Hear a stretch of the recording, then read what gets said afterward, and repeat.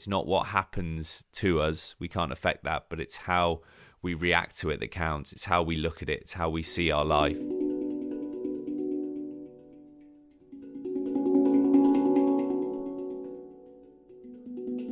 Hello and welcome to Fear Itself, with me, Cressida Bonus.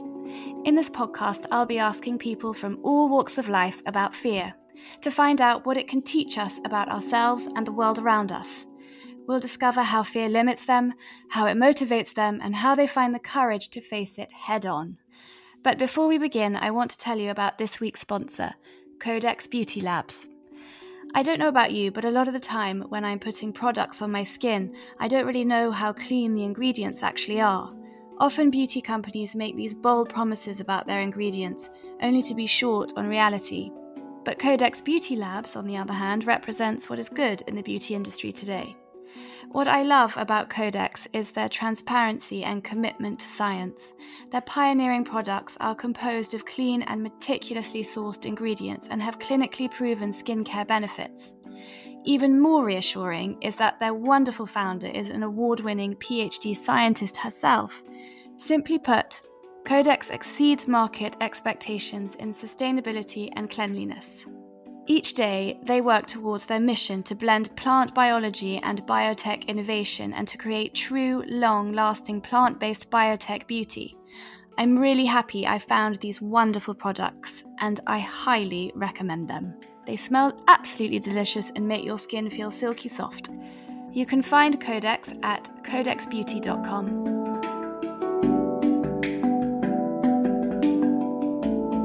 My guest today is Ed Jackson, former professional rugby union player and author of the new book, Lucky, a story about overcoming adversity.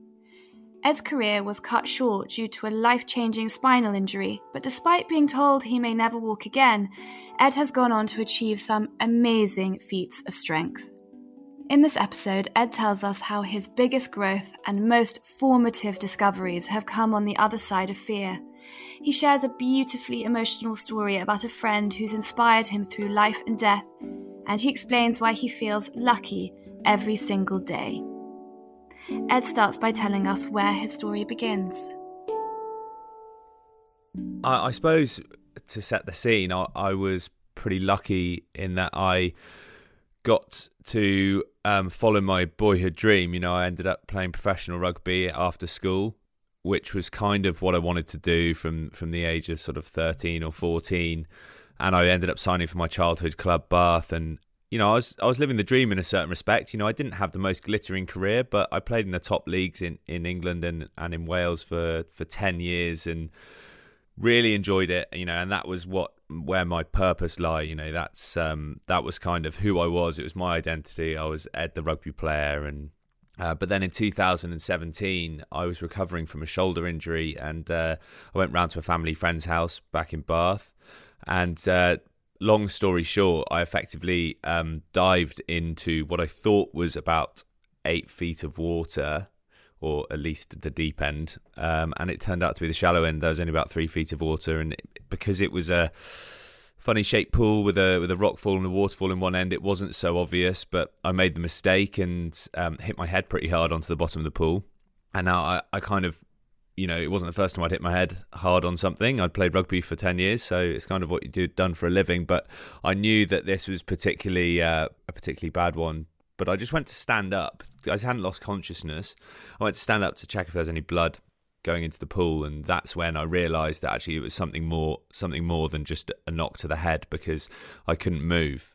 And initially that was obviously very confusing, because I've always been able to move body parts when I've told them to. But then very quickly, you know, that confusion turned to panic, because I was in the water and I was underwater. And I was looking at the surface, and I suppose the fear of drowning is quite a primal one, and I felt it once before as a child, and it was back, and this time it was pretty intense.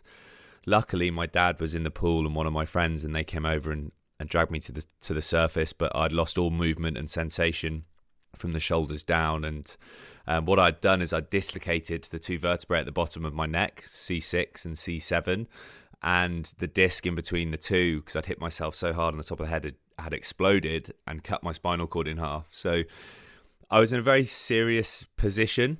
I think at the time I was in shock because I was completely conscious, and with it, I just couldn't move things. And because your spinal cord controls just more than just your movement, I didn't have any sensation either. So I just felt like a floating head, but that meant I didn't have any pain. So it was a very strange time. My dad, though, being a retired doctor, he knew that I was in a very vulnerable situation between there and getting to the hospital or getting into surgery, because my spinal cord was cut in half and because my neck was still dislocated. Any wrong movements could have been fatal, and actually I did have to be resuscitated 3 times in the ambulance.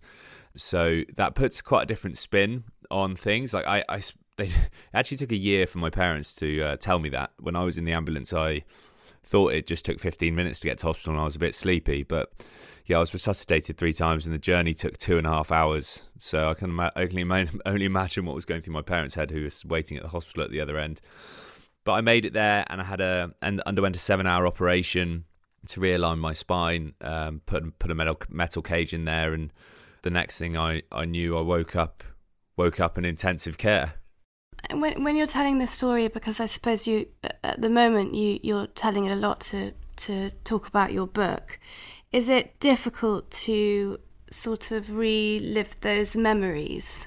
No, actually. I think probably because of what's transpired since, partly, but actually I never really had any issue with thinking back to the moment, even from the start when I was in hospital. And actually that was probably my problem.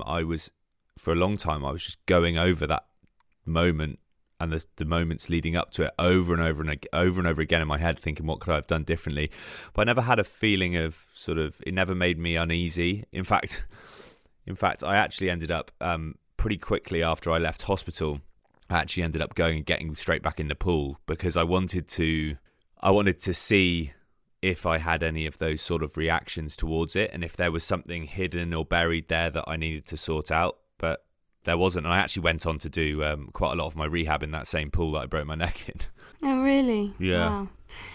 And as you lay in your hospital bed, because you were in hospital for a really long time after the surgery, I just imagine like so many fears must have been racing through your mind.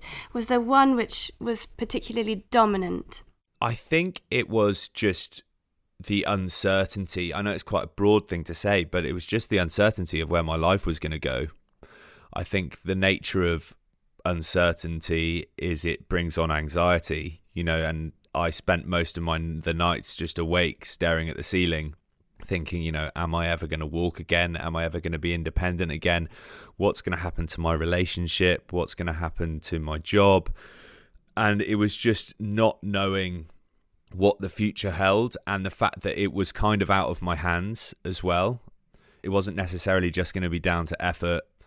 A lot of it was going to be down to luck and what I was left to work with. But also I was worried about how other people might react, and how this injury and my situation might impact other people in my life. If I wasn't going to be independent, then that's not just going to affect me, it's going to affect anyone who has to care for me as well. So that was a massive fear early on, and I think I'm still in a position where I'm uncertain what the future holds, but at that time it was the options were pretty bleak, so that was quite scary.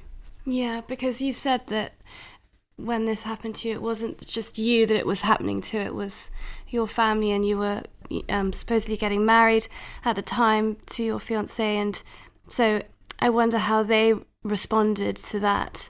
I think at the start, the first 5 or 6 days, I was just kind of thinking about me, actually, and I was just feeling, I was in that sort of victim mindset of, poor me, why has this happened to me? I don't deserve this. And ironically, it wasn't until the surgeon came in after sort of 7 days and said, look, we've done all of your ASIA tests, which is the American Spinal Injury Assessment, and the results are showing that you're almost definitely not going to walk again, but hopefully you'll get use of your arms back so that you can use a wheelchair, that I realised it wasn't just about me.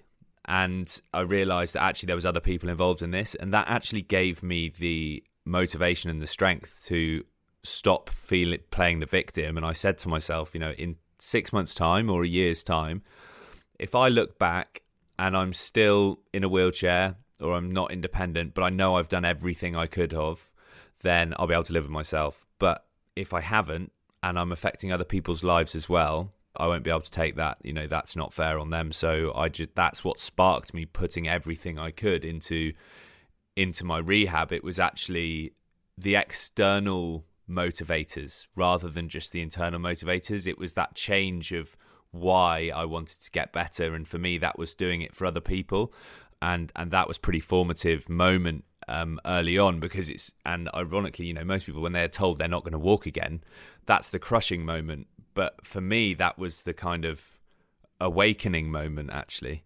Because I suppose you have two choices, and I'm sure a lot of people go down that road of just thinking, oh, I'm going to give up, or you have that choice to motivate yourself and feel like, defeat just simply is not an option. And I love in your book when you're saying you're like willing your big toe to move and kind of talking to it, shouting to it, apologizing at it.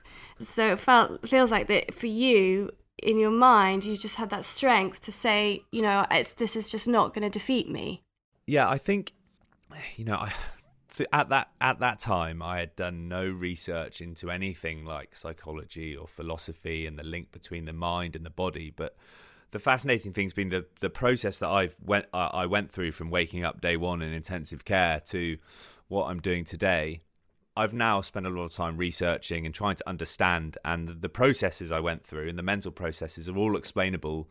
And people either go one way or the other, like you said. It's fight or flight. And if someone had told me that I was going to react the way I did before the accident, I wouldn't have believed them. And I think a lot of people are like, oh, how could you do that? I couldn't do that. But people don't give themselves enough credit for what they can and can't do until you don't know what you're capable of, until your back's against the wall.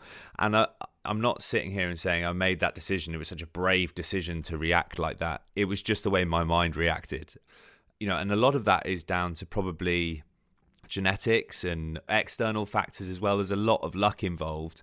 And you have, either active agents or passive victims in psychology. And the active agents are the people who go, right, I've got to do something about this. This is the situation. I've got to move forward. How do I move forward? What's the best path? And the passive victim is the person, like I said, I was initially, this is happening to me. It's not fair. It's someone else's fault. I don't deserve this. And you can move from one to the other. And it was that doctor telling me that I couldn't do it, and me realizing, changing my why, my purpose for getting better onto other people, that moved me from that victim mindset to be in that sort of active agent mindset. And that's when things started to happen. And like I said, if I told you that I knew I was going to be back, on my feet, albeit limping around, if I told you I was going to recover to the extent I had, and I always knew that, I would be lying. At the start, I was just trying to get to the point where I could be independent so that I could use a wheelchair, so that I didn't impact other people's lives. And if someone had offered me that towards the beginning of my recovery, I would have taken it 100%. But of course, the goalpost move as you move forward as well. So I managed to progress a fair bit further.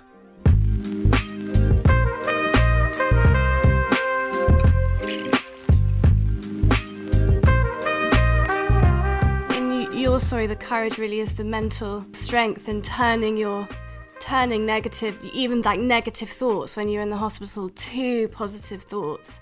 For me, just understanding that takes a huge amount of mental courage. And I read that Christopher Reeve, the actor, he wanted to give up and he was thinking about taking his own life, and he was in hospital, and then the actor Robin Williams came in and made him laugh, and he just the laughter made you think, oh, it's worth living. And then he had a mantra, didn't he? And you said it in your book, but it was really great. It was something like, get busy living, and then he decided to do that. And that's just like one thought. Yeah, I think I think it's a massive part of people's mindset is what they've got to live for. And when I was in the spinal unit, I remember looking around and realising how lucky I was to have family and friends in there every day with me, because those are things that I took for granted. But actually, there was a lot of people in there who didn't have any visitors for like the 3 months I was there. And you could see they didn't want to get out of bed in the morning. They didn't want to try and make any progress. And who would blame them? Like they didn't have anything to get better for. And I realised, like you said, Christopher Reeves and Robin Williams, and laughing and realising that it doesn't matter if life is going to be a lot harder because of your physical limitations, but it doesn't matter because life is lived through your mind. And if you can be happy again, and if you can feel that laughter and that joy again, then it's worth carrying on for. And I had all these amazing friends and amazing people around me, and I really wanted to get better because I had a lot to get better for. And now I never take those things for granted, like my family, my friends, just having food on the table, all of those things that you just take, that, like I said, you take for granted before. The day-to-day things that you never noticed are actually the things that when they're taken away, you start to realise, and that just moves your base level of happiness up quite a lot. And that was a big, that's something I noticed a lot in hospital, and being in hospital for 4 months and being on neuro wards where you have varying levels of injury and family situations from patient to patient. One of the biggest correlations towards recovery to a certain extent, but more than nothing, people's mindset was, what did they have to get better for, and their support network that was around them. So that mind-body link was so important. It sounds like I'm sat here saying, the start was tough, first few days, but actually then I made this realization and it was all plain sailing. And that's just not true. I had those thoughts at night, I don't want to be here anymore. And it was understanding that those thoughts are completely normal in situations. And I think I'd been quite lucky up to that point in my life that I had been quite a positive person. I got angry like everyone else, and I got, upset from time to time. But I never had really dark thoughts like that, and it scared me. And it was also a situation that I didn't want to talk to my family about it. I didn't want to upset people that I knew and I loved, and it wasn't until I actually started speaking to people who I didn't really know and who had contacted me, who had been through things before, that I realised, this is normal and this is okay.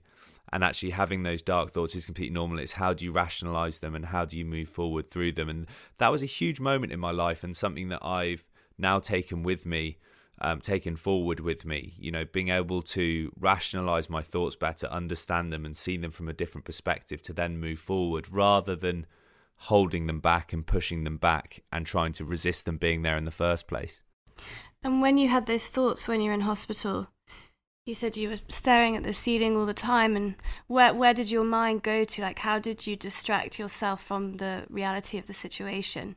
I had a lot of different sort of means of distraction, and I think you mentioned before around sort of turning things into a positive, and that's reframing, which is an actual technique used in like NLP, for example. Of course, I didn't know that at the time, but it is, trying to put positive spins on things. And my distraction tactics involved a lot was dark humor. So basically taking the piss out of myself and my situation, and my friends were very good at helping me do that, being rugby players. But that made a big difference, being able to normalize what was effectively a dark situation, because by focusing on the negatives and how bad things were, it would only make things worse. That wasn't going to help the situation. So if we could laugh about it and bring some joy into it, it really did help. But having said that, at night when everyone leaves, and you are just left with your thoughts, it came down to things like focusing on, I would listen to podcasts, audiobooks, music. Writing became a massive thing for me. I started a blog and just, offloading things out of my mind. If I did have worries, I learned to accept them and then move them on. I also had a couple of books that were sent to me quite early on, and one of them being The Obstacle is the Way by Ryan Holiday, which was about stoicism, something that I'd never really explored before, but it really helped me in the early days around letting go of the things that I can't affect and just seeing a clear path forward, because I was living a lot of my time, as you said, staring at the ceiling, thinking about what I could have done differently to not dive in the shallow end of the pool, or where I was going to end up in 5 or 10 years' time, both of which I could not affect by thinking about them. So understanding the science and the philosophy behind those processes really helped me try and instill them in my thinking. But having said that, it's a lot easier said than done, and it's been a 4-year process and it's still an ongoing process to get better at that.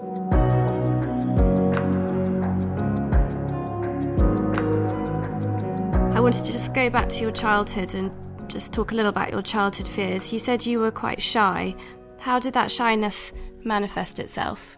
I was born quite big and suppose quite athletic, but I was into individual sports, so swimming and tennis, and I got quite good from quite a young age, and I played them a lot. So I had a lot of hours. When other kids are socialising outside of school, I was playing sport, but individual sports by myself.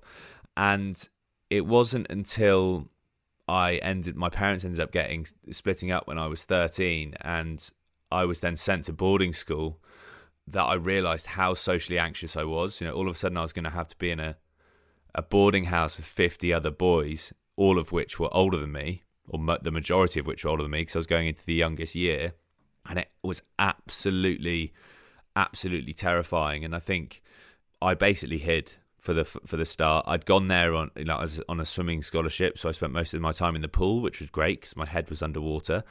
But when push came to shove, you can't avoid people forever, especially in a boarding house, and I had to learn to survive, really. But bit by bit, actually, that started uncovering. I realised to survive, you had to fit in. So then I had to make relationships with people, and it started to peel away those layers of the person I thought that I was. And I think it wasn't that I changed into a more sociable person.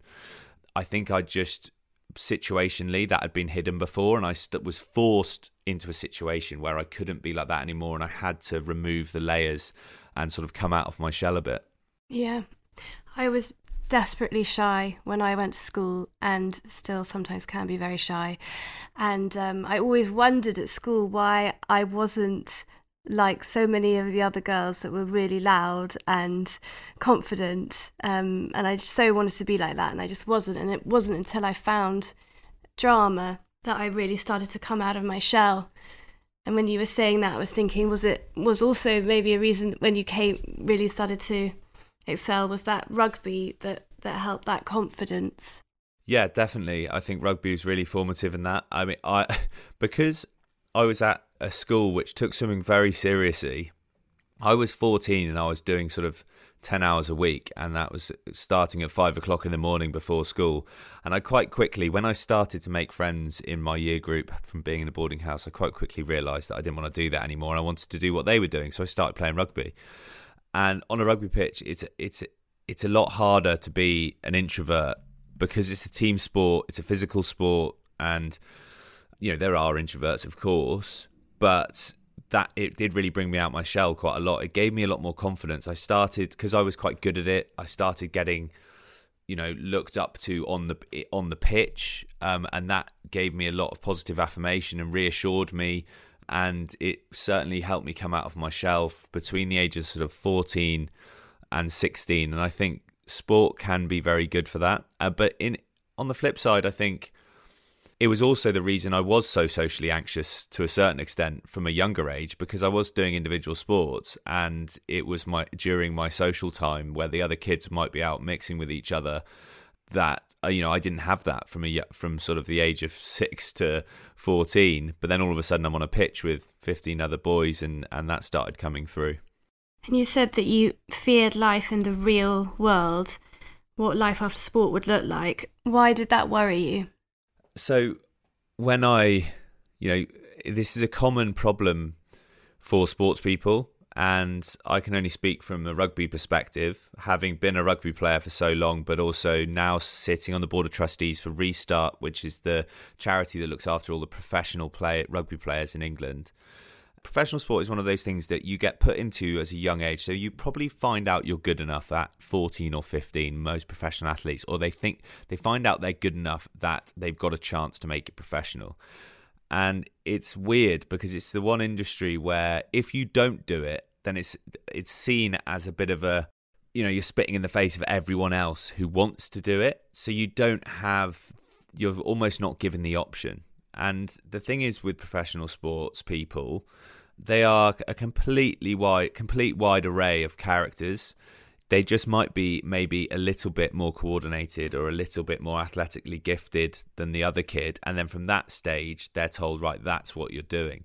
So effectively in professional sport, you end up with someone who might be, an artist in their mind, but they've just been from 15, they've been told that's what they're going to do. And then all of a sudden, they're in a job which molds them and they have to be a certain way. They've also got criticism coming from the outside because they're not playing well. They've got the pressures of moving clubs all the time. They've got selection, all of this stuff. And they're going, hang on a minute, I just want to paint nice paintings. That's all I've ever wanted to do. And all of a sudden I'm in this situation. So that can cause issues in the mental health space. But for me, I always felt like when I was playing that was my purpose. Like I had found it. It was like, yes, this is what I need to do. And then coming out the other side, especially when I got injured, but it happened before, the thought of life after rugby was terrifying. Because I was like, how am I going to get on in the real world? Like, there's no transferable skills here, which of course is wrong, but that's how you feel. It's not like you can go from, you lose your job in insurance and you go into another sector of finance, and a lot of the stuff you've learned at uni is something that you can tag across. The one sure thing about professional sport is that it will end at quite a young age in the scheme of things in your life. You're very lucky to make it past the age of 30 as a rugby player, for example. So there's going to be a big transition and you're going to have to take a step back, certainly in terms of salary, but in terms of what your sort of public affirmation and social status and all of these sorts of things. It feels like you're reset to the start, and it causes a lot of issues. And I think that was something that I was worried about the whole time. So it was one of the first things I thought of when I woke up in hospital, and I knew straight away that was the end of my rugby career. And it was like, oh no, what am I going to do now? Many people have seen you on Channel 4 reporting on rugby. How did that feel in the early days, moving from the pitch to the screen? Was it a big transition? It's been a massive adjustment, and it's just been, I feel so lucky to be still involved in the sport, and because so few players get that opportunity.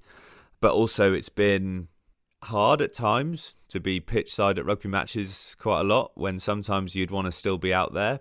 But at the same time, it's been amazing because there's so many parallels between producing TV for a game. Like, I'm not a producer, but in terms of the team producing a TV show for the game or live TV, it's a massive team effort. Producers, directors, cameramen, from the top down, you've all got to play your part and do it well for the end result to be good. And I think that's an amazing feeling when you're all pulling in one direction and you do your bit, but also the pressure involved, especially when it's live TV. I mean, I've been just as scared, if not, I've been more scared but when the red light comes on the camera and you're live, than I did playing rugby, because that rugby was within my comfort zone. It was what I'd always done from when I was a young kid. So even if you've got 60,000 people screaming at you, you're nervous, yeah, but you're like, I know what I'm doing. This journey's been like, I don't actually have a clue what I'm doing, but I'm just going to go for it because, it's life's too short. And I think that's probably one of the benefits I've taken from realizing how short life can be, and realizing that what's the worst that can happen now. I never would have thought that I could speak in front of people, or especially not, do live television. And now I realize that actually I'm way more capable than I thought I was in other areas. I think we're very quick to pigeonhole ourselves. I was Ed the rugby player. I can't be Ed the TV person or Ed the author. That's ridiculous. But actually, until we try things, we don't know. And we're all a lot more capable than we thought. And it's been a really enjoyable process, actually. And I think seeing progress in your life and measurable progress in your life is a really important key to positive mental health. And that's one area, because it's new to me, that I'm seeing that at the moment, and is keeping me sort of driven and motivated.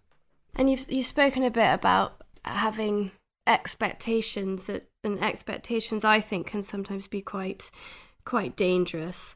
And you said that when the doctors told you that you weren't going to walk again, you said your exact words were bollocks to that, which I loved reading. But can you tell us about all the ways that you've far surpassed those expectations?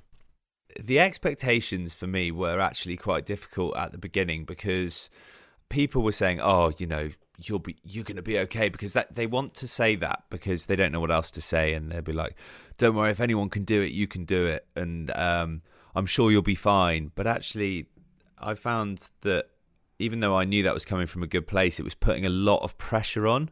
And I felt, well, what if I'm not going to be fine? What if I'm not going to pull through this? Am I just going to be letting everyone down? And when the doctor told me, okay, you're not going to walk again, or you're most likely not going to walk again, it was actually kind of a relief, because I think we'd all been thinking it, but no one would say it. And I was like, right, now I've got someone telling me I can't do something rather than I can do something. And exactly that, it's easy to go bollocks to that and actually to motivate yourself to move forward. And I think professional sport might have helped me, or just being quite stubborn in certain respects. And obviously not every approach works the same because everyone's different, but that really helped. But actually I found, and I continue to find, that a hard thing to deal with is living up to expectations. And I understand that people want to give you praise or credit, or say or reassure you that because of the way you are, you're gonna be fine. And this isn't just with physical, overcoming the injury. This has been afterwards. Don't worry, you'll be great on TV.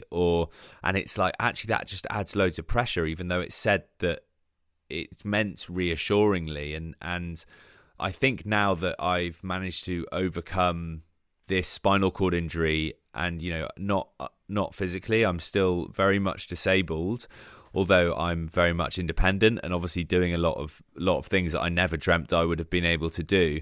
I think because I've overcome that, people are like, oh well, now you're going to do this, or you'll make a success of that. I'm like, well, hang on a minute, it's not as simple as that.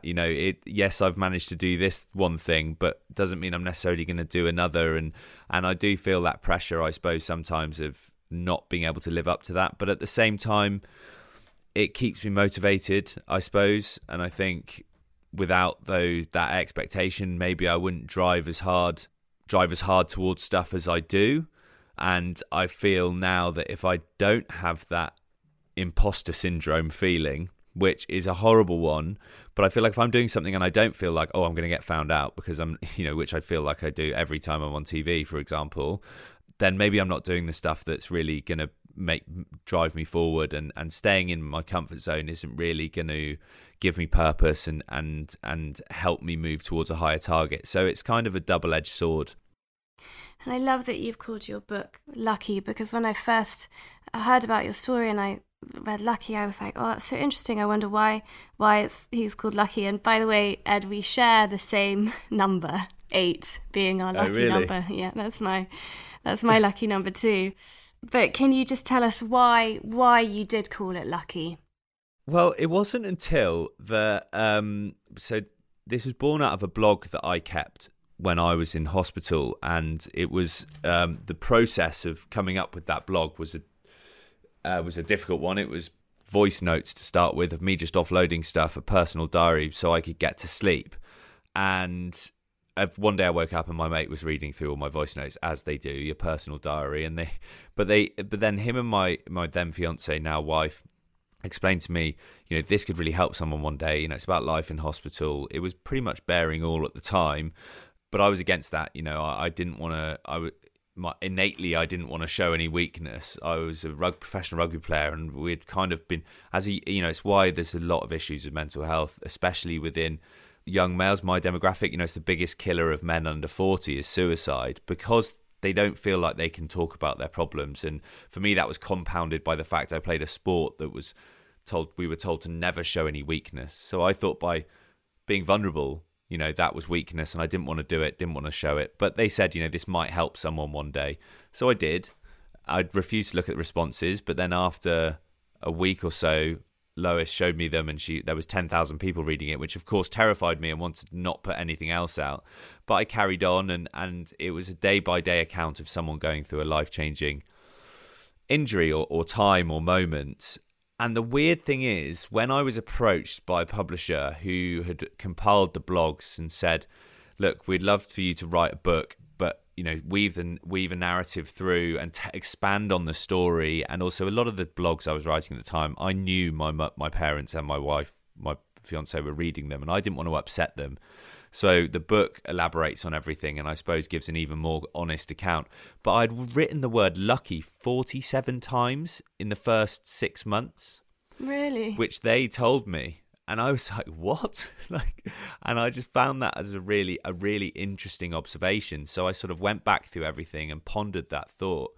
And it's come down to, I think, a defense mechanism of reframing situations. But it became such a subconscious defense mechanism to look after my own mind that it's ingrained in me as a natural thing that I do. And I feel very fortunate about everything that happens in my life now. Even though when someone describes it in a different way, I can understand why they might say it was the opposite. And it's that whole perspective piece. It's not what happens to us, we can't affect that, but it's how we react to it that counts. It's how we look at it, it's how we see our life that makes a difference. And I chose to see myself as lucky rather than unlucky. I was lucky I didn't drown in the pool. I was lucky I still had some of my spinal cord attached, so I could make some sort of recovery, rather than I was unlucky that I broke my neck, and I was unlucky. And to start with, I think that was a completely unconscious decision as a defense mechanism from my brain, but it's something that's now been instilled in me, and I do really feel much higher levels of positivity on average from day to day than I ever did when I was a professional rugby player before. So it was just a bizarre observation, but I think a poignant enough one to deserve the title of the book.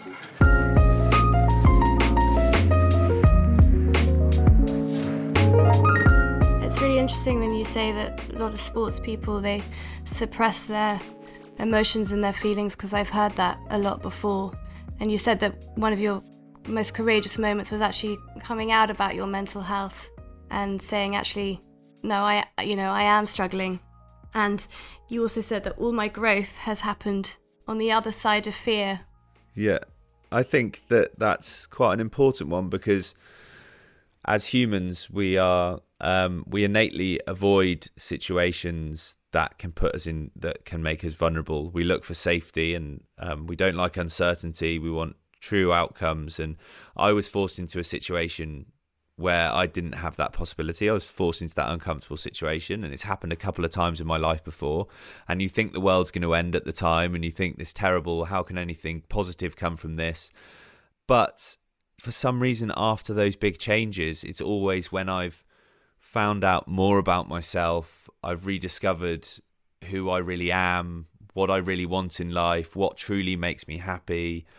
Another example would be when I was younger, I played 3 years at my childhood club at Bath out of school, which was like a massive thing for me. I was captain of my age group for England at rugby. Everything was going so smoothly. And then I had 2 recurring shoulder injuries that meant that I almost retired at 21. I then signed I was persuaded to carry on. I thought I'll give one more year a chance. But it was in the lower leagues for a place called Doncaster up north. It was a bit of a culture shock, a bit of a change from the boy from Bath. But all of a sudden I was playing every week, and I thought it was the worst thing that could have possibly happened to me. But I spent a season playing every week, whereas before I was at a big club where I wasn't getting much game time. And that really kick-started my career and set me on the path to have a good career off the back of that. So that was a positive thing coming out of what I thought was a negative situation. And it's happened again from my accident, and I've learnt that now. And there's a difference between doing something courageous and being brave and being stupid. Obviously, if you've got nerves in your belly because a train's coming and they doesn't want you to jump in front of it, then that's probably a good fear. That's probably a good reaction to listen to. But at the same time, a lot of things that make us nervous and tingly and make us want to shy away from things, like public speaking, for example, is a common one for people, who might be the first time they do it is when they've got to do a best man speech or at their own wedding. that feeling of nerves, even though you know it's the right thing, your body's telling you don't do it because there's a chance you might mess up.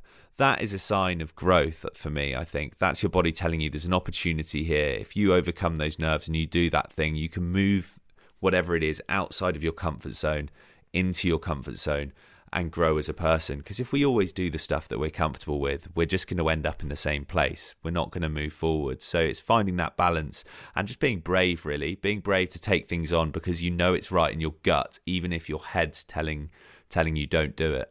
And speaking about being brave, you've now climbed mountains and doing all sorts, like raising money for charity, and you've set one up yourself. Are those things the kind of things that you want to carry on in the future? Like, you're planning any more kind of things like climbing other mountains or doing things like that? Yeah, for sure. I mean, the charity is where I spend 90% of my energy.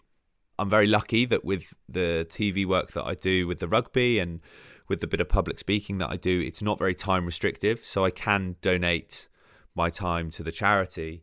And I think that was born out of feeling some use coming out of my injury for the first time. It was from the blog, but then it was from setting myself the challenge of climbing Snowdon, which is the highest mountain in Wales, after a year.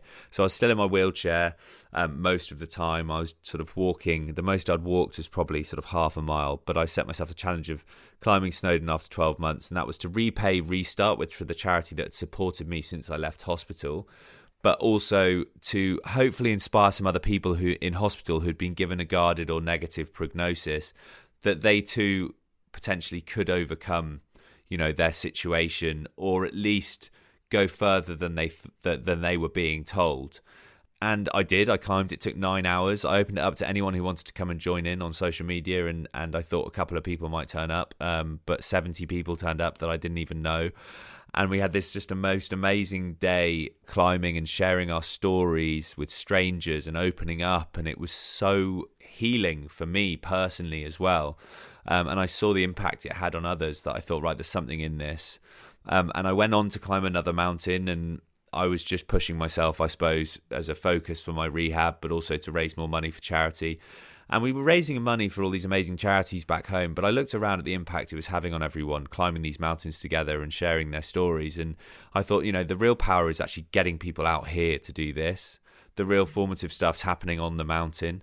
So that was where I came up with the idea of the charity, Millimeters to Mountains, that I've set up. Me and my wife run with one of my other friends.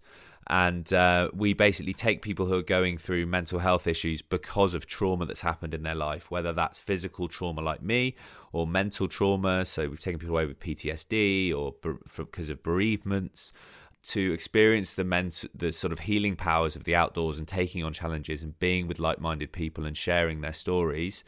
But then we don't just say goodbye to them then. I know that that's the catalyst for change. But for me, really, being able to progress and cement that change was because of my support network. So we offer them that too, as much as we can. So we'll fund for 3 years life coaching, retraining, therapy to hopefully set them on a better path in life. And I think I'd got to a point after a few months and of feeling so useless and everyone having to do me, like do things for me, like feed me, wash me, and just feeling very sort of hopeless, to then feeling like I could have a positive impact. That was a really powerful, rewarding feeling.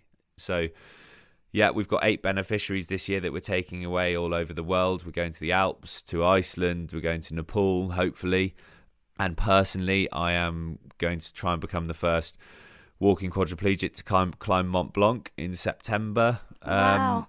With the help of Berghaus, which amazing brand who I'm an ambassador with now. So we're coming up with loads of kit adaptations to try and make the outdoors more accessible. But I'm a big sort of believer in the healing powers of nature and being outdoors and challenging yourself.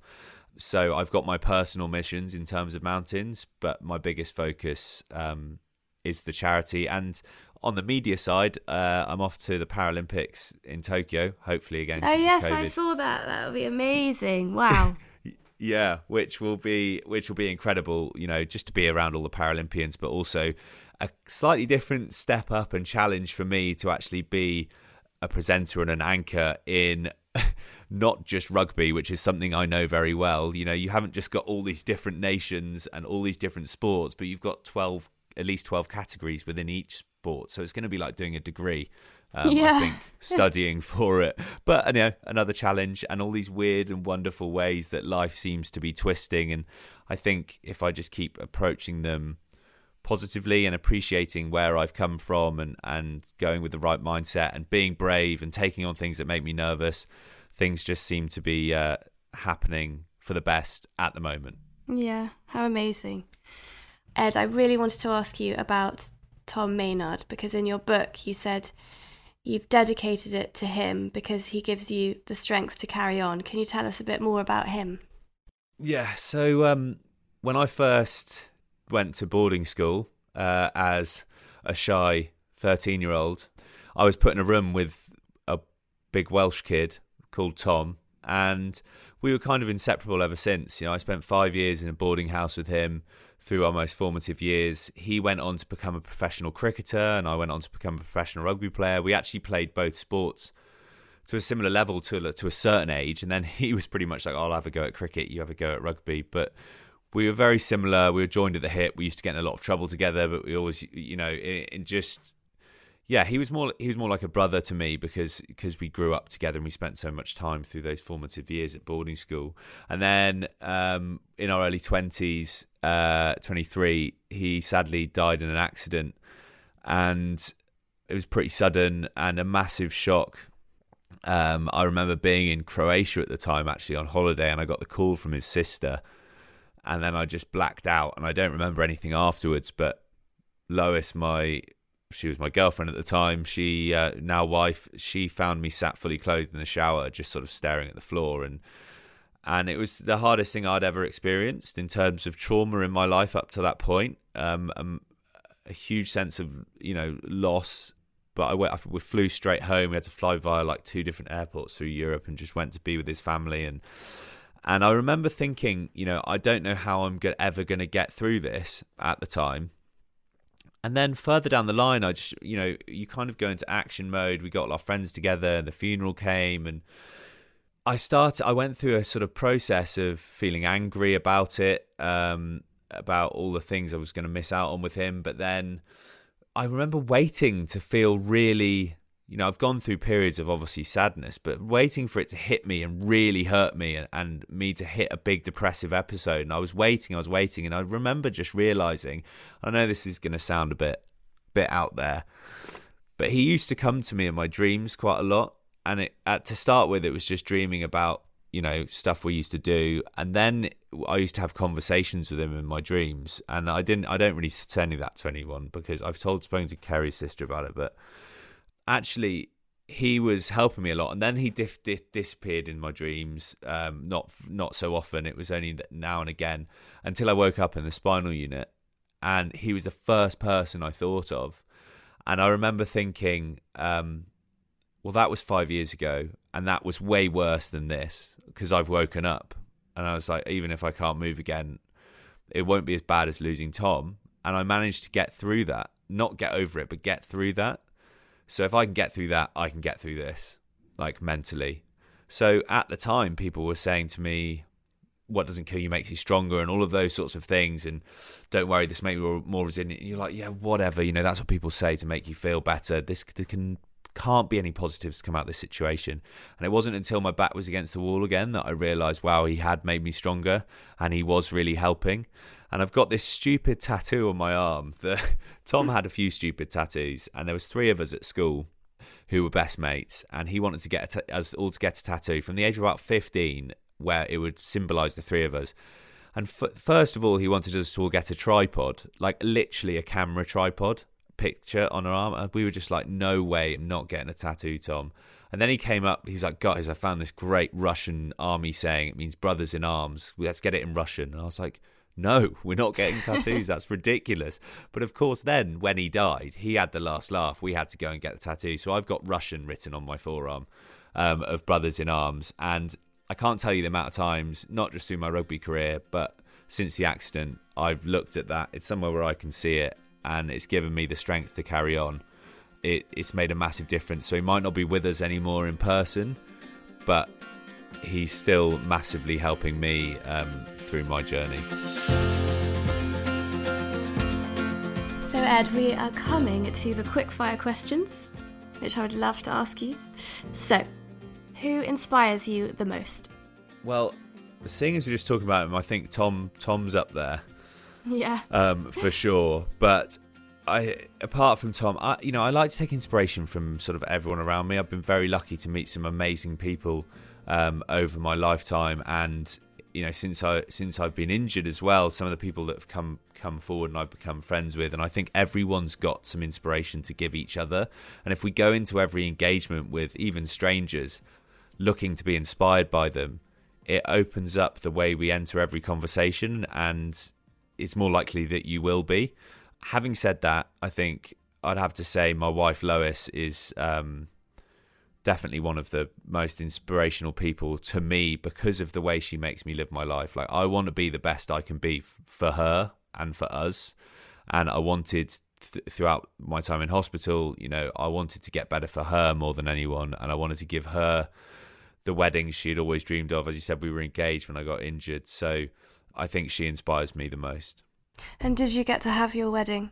Yeah, we did. We cancelled the wedding because it was supposed to be happening a year later when I was in hospital. And then when I started standing after about 5 months, we called it back on, and we were like, even if you have to prop you up at the altar.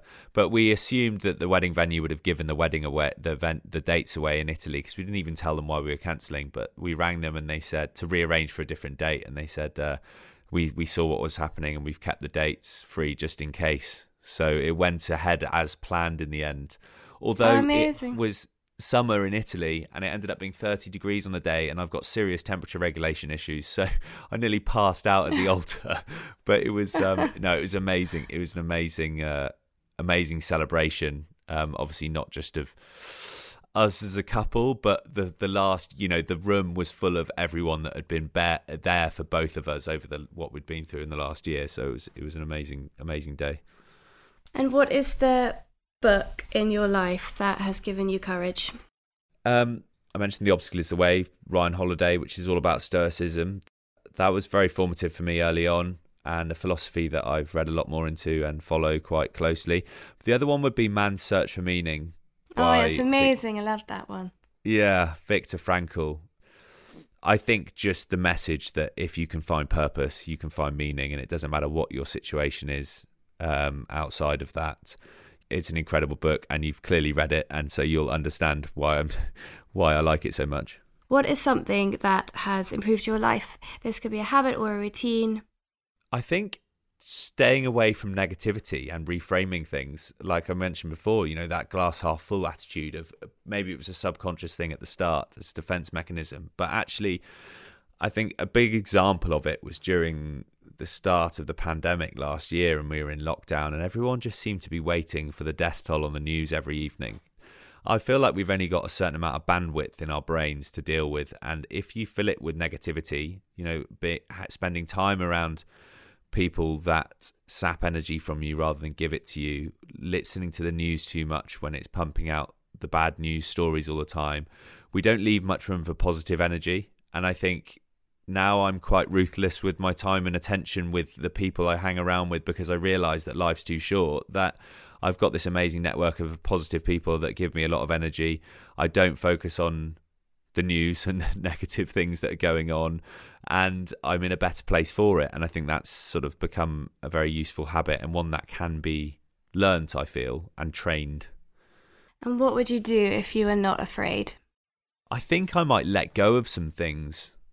What I'm afraid of at the moment is the plates I'm spinning are all great plates that I want to keep spinning. But actually, if I was brave enough, I would probably double down on one or two of them to really do them justice.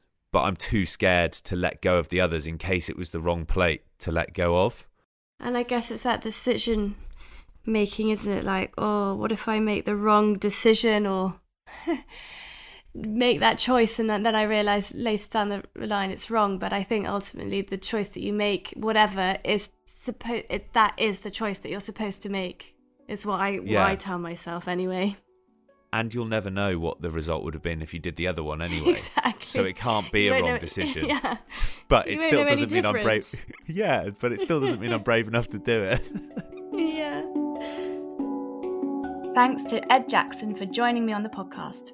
Next week, I'll be speaking to Executive Director of Women for Women International UK, Britta Fernanda Schmidt. Keep up to date by liking, reviewing, and subscribing to Fear Itself on your favourite podcast app. I always love to hear from my listeners. Let me know what you think about the show, if you've been inspired by any of the conversations, or simply just get in touch to tell me a bit about you. You can find me on Instagram. You've been listening to Fear Itself, presented by me, Cressida Bonus. This podcast was produced by One Fine Play. Executive producer is James Bishop. Editorial producer and editor is Ollie Guiu. Additional creative support from Selena Christofidis, Louise Berry, Jessica Williams, Emily Weller and Connor Foley, with music by Malt Matan. Thanks for listening.